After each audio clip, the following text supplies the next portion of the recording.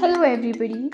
Welcome to yet another episode of the podcast in which I want to wish you a happy new year. It is not a late post, but a genuine new year wish.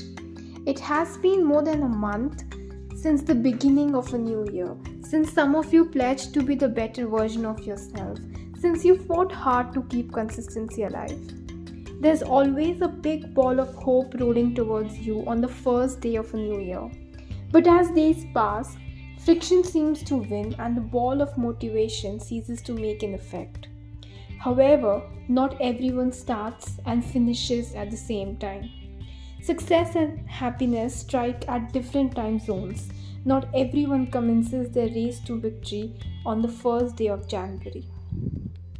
For if you are one of those who are a month late or several months late to the party of victory, here's a reminder that you aren't alone and to wish you a happy new year when you need it the most.